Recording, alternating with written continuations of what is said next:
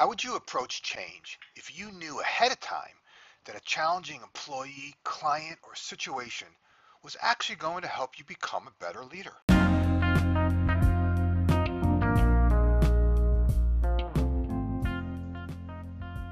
Hi, everyone. This is Jim Riviello, and I want to welcome you to the Getting Results podcast. I'm so excited to have you here, so let's get started.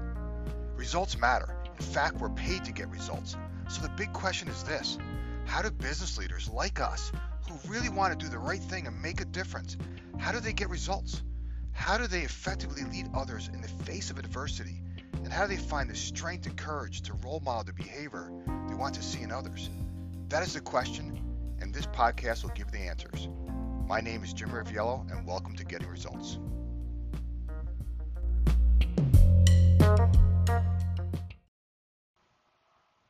Hey everyone, this is Rev, and in this episode, I want to talk about obstacles. See, we all face obstacles of some sort. Yeah, some are larger than others, but here's the truth. Problems and conflict are a fact of life. And if that's the case, why then do we view them as such a curse or like this major cross that we have to bear? See, all too often, the first thing we do when adversity hits is we kind of all focus in on the negatives. And I strongly believe that failure and adversity are only present in our lives to help us, not hurt us. And for me personally, it has become extremely important for me never to lose sight of this truth. But intellectually, like I know, and we all know that we need to redirect our energy when we're find ourselves engulfed in a problem. But the reality of it is that isn't always easy to do. See, as humans, our minds like to wander toward the negative. Our ego loves to magnify a problem instead of searching for ways to resolve the situation and grow from it. Our problems are not the problem. Our problem is how we look at and interpret our problems. See, we all have a choice. Every leader has the power of choice. We can choose in any situation or any circumstance to whether we want to respond or react to that complicated situation. That choice is ours, right? It's our God-given right. Consciously or unconsciously, we are forever giving everything meaning. But we have the power to attach the meaning that is most helpful. When we focus only on the problem, the weird thing happens, the problem has a way of multiplying, right? If instead we redirect our energy towards finding a solution, we will eventually discover things we can experiment with. See, every time we courageously try something new, our own experience, our own the results we get informs us of what works and what doesn't. This is like really valuable insight, and this valuable insight helps us make adjustments that will lead us one step closer to the ultimate goal or task at hand. See, oftentimes we're always looking for this big monumental change, when in reality, many times the answers that we seek only require a minor adjustment to what we're already doing. It's only like a 5 or 10 degree tweak has such a major impact on our results. So I want to just give you a couple of suggestions, that will help you accelerate finding that solution when you have a problem or some kind of obstacle or challenge in front of you. So the first one that I can encourage you to do is just, start by taking the time to fully reflect on the situation in solitude. I mean, like step back. When we consciously think of more ways to overcome our obstacles, we actually grow from the situation at hand. So that's number one. Just step back and just reflect. Don't try to solve. Just try to consciously think of ways that what your obstacle is and some potential ways you might explore overcoming that. Second is give yourself the freedom to apply the 24-hour rule. I mean, I talked about that in one of the earlier podcasts. And if you haven't heard that one, I really encourage you to go back and listen to that one. It's one of my all-time favorites. It was a lesson my dad taught me years ago. And the essence of it is that every 24 hours, we have an opportunity to hit the reset button. And this leadership practice will revitalize your mind and refocus your energy so you can calmly evaluate your options. And lastly, ask a lot of questions, man. Like good questions are often more powerful than answers. Open-ended questions are actually the best, right? And here are some of my favorites. Start with something really basic when you're collaborating with somebody. Like, hey, what do you think? Right? What feels right? What doesn't? What matters most? What do you think we should do next? What do you think will happen if we actually do that? What other options can you think of? Who should be involved? What's a reasonable time frame? I mean, the list is endless, but hopefully you get my vibe here, what I'm trying to say. Like, questions develop critical thinking skills. They engage others. They challenge thinking and deeply held assumptions. They force us out of our traditional thinking, which often is part of the problem, right? I think Albert Einstein, said it best when he said, "We cannot solve our problems with the same thinking we used when we created them." Right? It's basic. One of the biggest challenges that I see amongst many leaders, and especially the newly appointed ones, is this overwhelming desire to have a business or team that is problem free. I mean, make no mistake, business success doesn't come from a lack of problems.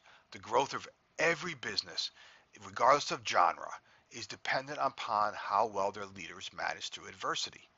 Effective leaders seek help. When challenges emerge, they assign ownership. Ownership builds trust. They empower their team to make decisions and encourage them to explore, to experiment, and ultimately that'll lead. Those experimentations are going to lead to discoveries of new solutions. See, people learn from taking action. I think sometimes we forget that, right? People actually learn from doing, from the mistakes and miscues they make, and from the feedback they receive, right? Effective leaders know that making a mistake is not a problem. They actually teach others what you do afterwards that really counts. See, I'll just give you a side story. I mean, years ago, I used to coach basketball, and when I used to bring the kids together and their parents before the season start, I would actually, look them all in the eye and tell them, "Hey, look, you're going to make mistakes. You're going to turn the ball over. You're going to miss shots. Whatever you do, don't ever look to me at the bench when you make a mistake, right? Because I promise you, I will never take you out for making a mistake. However, I'm going to be watching really closely what you do when you do make the mistake. And it's what you do afterwards that counts. So if you turn the ball over and you don't hustle back and you on defense, guess what? You're going to be sitting your ass right next to me on the bench. Right. However, if you turn the ball over and you hustle back and you make a great defensive play, you're going to stay in the game. See, so that's the whole idea of encouraging people to to to play outside their comfort zone, to encourage mistakes. But it's really not the mistake that's a challenge. It's what you do afterwards that really counts. And that's just not a lesson for the field, for any game. That's a lesson for life. That's a lesson for business. That's a lesson for everything. Every leader, every parent should be teaching their teams. See, effective leaders don't demand excellence. They establish it by the example they set. And every team, regardless of what business you're in, is a reflection of their leader. Your behavior and day-to-day actions must match the aspirations you have for your team. When a leader bitches and a leader moans about the adversity or challenges they face, guess what? So will their team. Conversely, when a leader views obstacles as an opportunity and they actually become to see the unseen, right? Their team begins to embrace the challenge and collaborate more effectively, which ultimately leads to a solution. See, clarity, focus, and discipline. Anybody who follows me know that that's like I'm hell bent on those three things. Clarity, focus, and discipline are contagious. And I'm going to close with a question I often ask in many of my leadership workshops is I ask the people that are in front of me, and I want to ask you is like, how would your approach change if you knew ahead of time that any challenging employee, client, or situation that's faced in front of you was actually going to help you become better, actually going to help you become a better leader, right? Something to consider. So let me repeat that again. How would your approach change if you knew ahead of time that the situation you're in front of, that challenging employee, that challenging client, that challenging situation was actually going to help you become better, right? See, obstacles are blessings in disguise. They are sent our way to make us stronger. They're sent our way to make us wiser. Obstacles challenge us to see the unseen. Problems and conflicts are a fact of life. Every problem, every challenge, every obstacle before you is a gift. Without them, we wouldn't grow. All right, I have to run. I hope you have a great week. And remember, you always have a choice. Don't worry about where you are or what you've done or what you failed to do. Today, like every day, is a new beginning. Make a conscious commitment to view the obstacles in front of you as a blessing. Problems are never the problem. The problem is how we look at and interpret our problems. As a leader, you have the power of choice. You can choose to respond or react to the problems. I encourage you to choose wisely, as your team is going to be watching you. So set the example for your team.